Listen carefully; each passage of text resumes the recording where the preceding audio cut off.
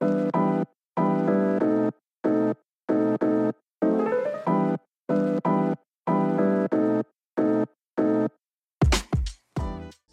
is Connecting Faith and Life. I'm Mr. Brown, Proclaim Ministries, helping you connect faith and life.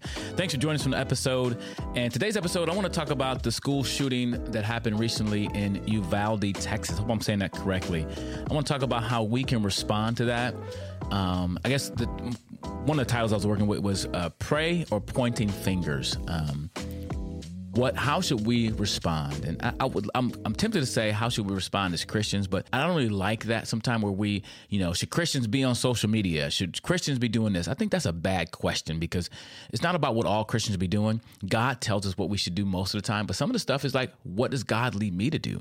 What has God called me to do? So some of our responses are different. I think all of us should pray. I think God has told us to pray. That's clear. Like, we should be praying for our world. We should be praying for people to be saved. We should be praying all the time. And I think these big tragic events cause us to pause. And I think it's okay to pause. And I was talking to someone about this, that, I think in our world, we don't really think of grief, or we run from grief. We run from sadness. I think we read the Bible, I think maybe they had more death. I don't know. I think our mortality rate may be different. I don't know, but some of them live to be hundreds of years old. I'm not quite sure. But my point is this. I think, you read the Bible, when things bad happen, they put on sackcloth and ashes.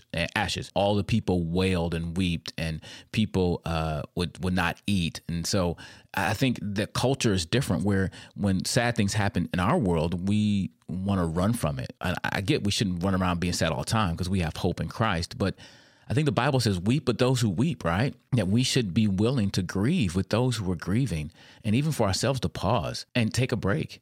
And I remember when my mom passed away, we weren't going to take our kids to the wake. We were going to, keep from that. But we took them, and I think it's good for them to grieve as well. And we definitely weren't going to send them up to look at the body, but Evan wanted to. Evan asked, could he go see grandma, And I'm starting to tear up now thinking about that. But I think as society, it's okay to be sad and to weep, and not just start pointing fingers about why it shouldn't happen, and, this gun law or this legislation, or who's at fault. Ultimately, sin is at fault. Ultimately, our world is in decay. And I think, unfortunately, we get comfortable when we don't see visible evil like that, or it's not broadcasted like that.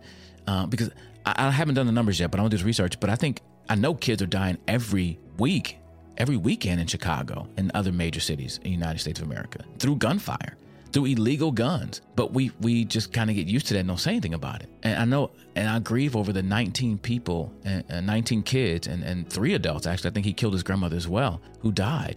And I think, I know some of these statistics, and even me, I'm talking about this stuff, and I think we need to pause. And I've been pausing, praying, and grieving over this because it hits home. We have kids in elementary school. Not only that, I go to elementary school. I go to schools on a regular basis. I'm on campuses all the time. But to me, it helps give perspective. So let me tell you, I think, number one, we should be praying. We should be praying, and also we should be getting in proximity, because I talked about in other podcasts, proximity matters. How can we get close to people who are grieving? How can we be in their lives when they do grieve, and they look out for someone? And that's the one thing about proximity, too, I didn't talk about in the last episode, is I'm on social media. I am on Snapchat. These kids be snapping, chatting me all the time. And I'll post a story on Snapchat and 130 kids will be watching it. I get some responses. And I'm on TikTok. I don't have a lot of followers on TikTok, but I have a bunch of kids on YouTube. And I have a dislike relationship with social media. I dislike it because our kids are spending way too much time on these networks, on these social media platforms. I talked to a student 6.5 hours. She pulled out her phone and she showed me 6.5 hours she averages a day on TikTok, on one social media platform. Another student told me she stayed up all night the night before on TikTok with her friends, or on social media with her friends. And I said, are these friends go to your school? Yeah, some go to school. Some I've never met before in the other parts of the world. And she said, I had to take 3 energy drinks and 2 Red Bulls just to stay awake. And later I saw her leg was just shaking like this. So I dislike it. I think it's damaging our kids. It's causing anxiety. It's causing them to feel like they don't matter. As a matter of fact, talking to a group of students recently, they said they feel like they don't matter. I said, how many feel they don't matter? Raise hands with us. I said, what would make you feel like you matter more? And one girl said, if I had more followers on Instagram. So we talked about that, because that's a fleeting hope. That hope doesn't lead you anywhere, because those same friends will be those who don't like you in the next minute. So I had a real good talk with those students. So I don't like social media in that sense. However, and you may debate me if I should just stay away from it because I don't like it.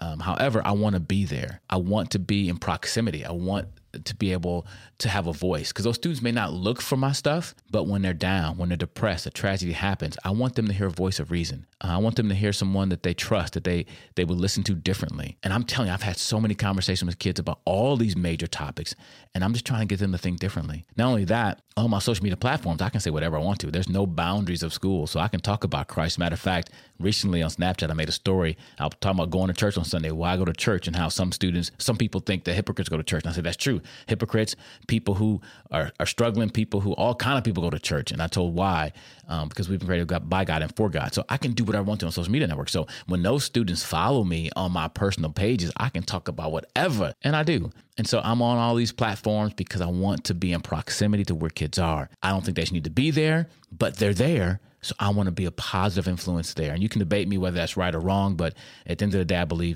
I think Christians, it's okay for Christians to be on social media if you can be there and be positive. It's okay for you to be there if you're influenced versus being influenced by it. Again, the analogy with the boat. It's good to be in a boat in the water, but it's bad when the water gets in the boat.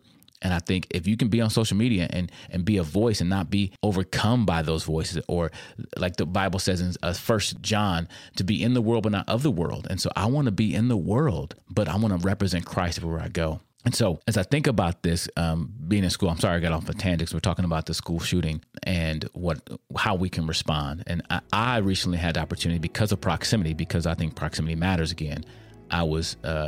It was a couple days ago, I was in the studio going to make some videos for our Choose Well program, and I got a message from one teacher, text me, another teacher sent me a message on Instagram. And I've never met this teacher on Instagram. Apparently she follows me. She uses my videos in her classroom. And I'll read what she said to me because I thought it was really interesting that her desire. And she told me, I'm begging you. She begged me to make a video to talk about it. Let me read what she said to you. And I won't put it on the screen. I'll just read it to you.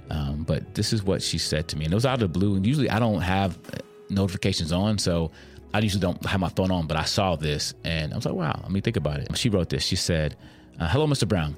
I'm an elementary school counselor in Wisconsin. I'm reaching out to you because I'm at a loss. On Wednesdays, I usually send out a Wellness Wednesday challenge to our staff. It feels empty today. This is the day after the shooting. Too much sadness and lives gone. Do you have a video or something I could utilize in place of my email I send out? I realize usually we have to pay for content, but I'm begging. We all need help and to lean on each other. Thank you so much for your time. And so I made a video. I was trying to figure out what I would do anyway. So I made a video. And then when I sent it to her, she said this. She said, I am appreciative beyond words. Your words were definitely grounding and comforting. She said, you are an amazing human. I really appreciate you. ! And it just made me happy. And I just stopped what I was doing. And it took me a while. I took 3 takes to make this video. I got some input from some of our team members. Hey, what should I say? And knowing what I wanted to say and go deep about sin, I didn't do that. What I did was this.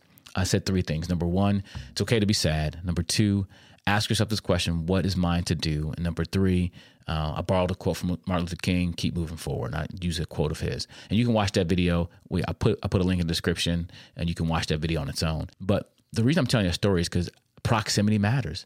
Because I'm in the public eye, because I'm making these videos in public schools and teachers are watching me, they reach out in time of trouble. And I'm grateful that I can do that. And I at that point, I wish I could have ultimately shared the gospel in that moment, but that wasn't the call at the time. But as they begin to follow what I do on my personal channel, my YouTube channel, Mr. Brown, my personal Instagram, I post these videos. I post just about the gospel all the time. But again, being in proximity. And so let me get back to my original thought, how we should respond to this. And I think number 1, we should be praying. I think there may be times to talk about solutions and all that, but first let's pray. Be there to serve. Proximity matters. Maybe we can send some notes of encouragement to the people that's at school.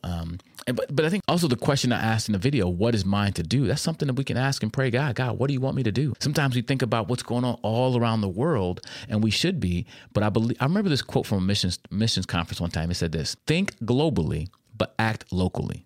Think about the world. Think globally, but act locally. What can I do in my local town? Can this be a moment where I can maybe start volunteering in a public school? Is there a time I can, maybe even in our own churches that you may attend, how can you provide aid or comfort to parents who may be, concerned about sending their kids back to school. I don't know what it is. And I think that's why it's important to ask God, what is mine to do? God, what do you want me to do? Through this conversation, I was in the process of making this video for school. I ended up talking to my wife and got her thoughts. And so I loved her thoughts so much, which I love most of her thoughts. Anyway, we made another video for our Life with the Browns channel. So check out lifewiththebrowns.com. Visit there. We made a podcast about her thoughts, and she shared some really good thoughts about how, for her, what is hers to do. And she said it much better than I will.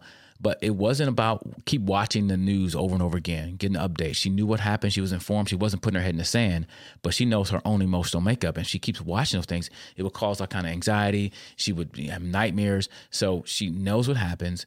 But what is hers to do? To build a KiwiCo crate with the kids the next day, to engage with them more, to kiss them more. And that's what I talked about in the video too, making sure you understand this is just a reminder that life is so precious, that every moment matters, that again, we run from sadness, that it's okay to grieve and be disappointed, but it's also understand, hey, this helps me get focused and clarity on what's really important. And maybe this school shooting can do that for us.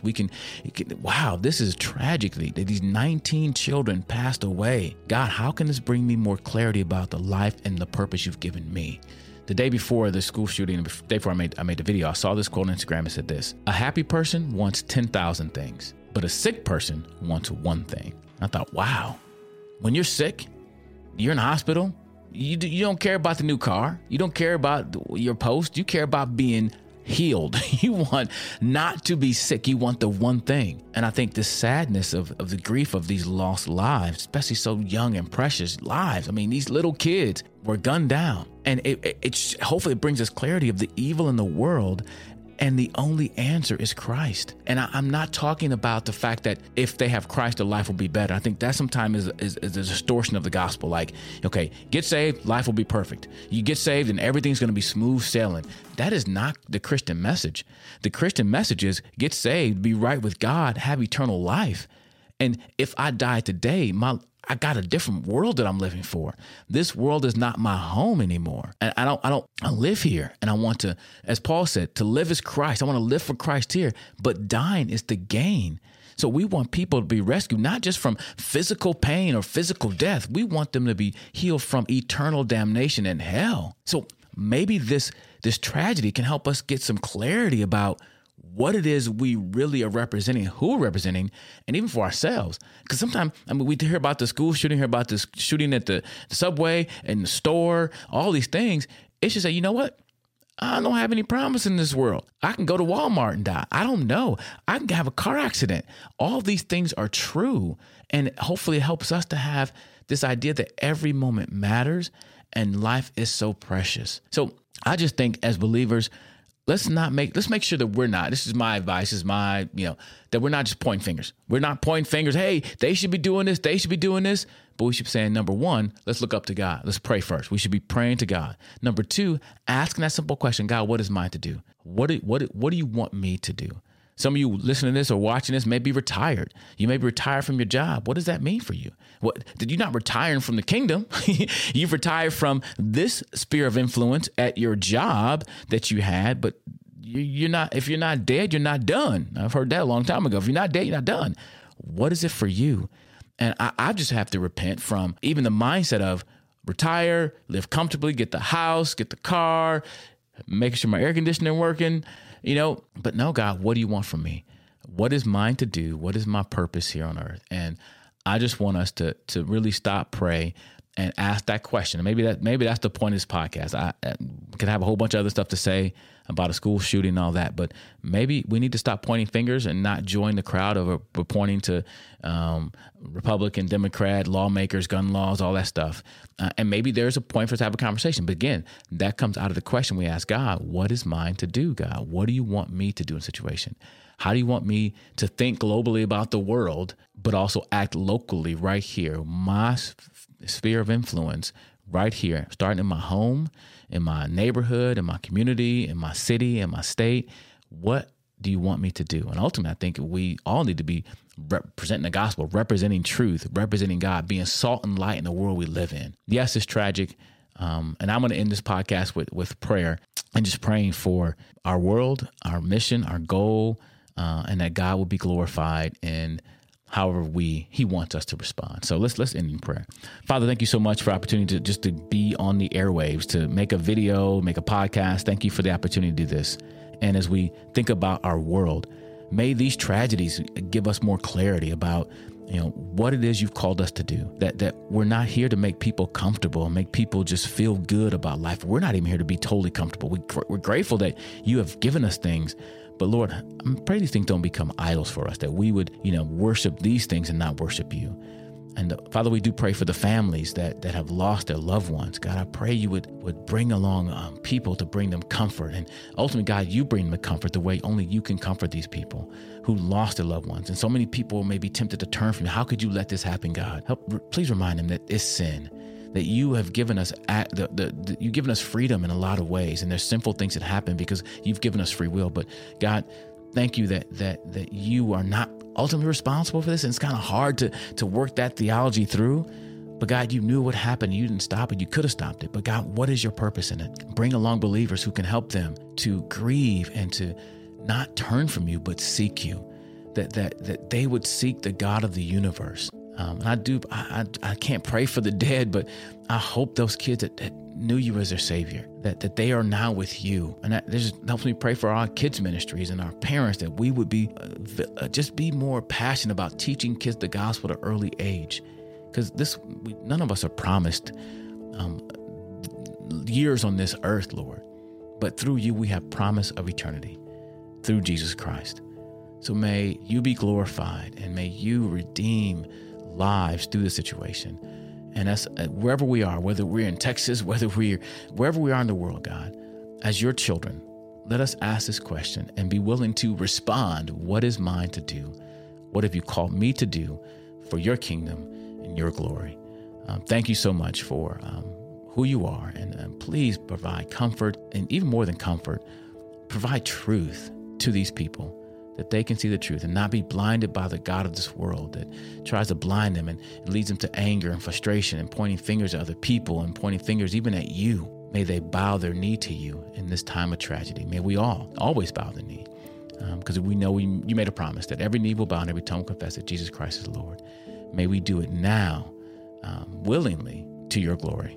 We pray these things in Jesus' name. Amen.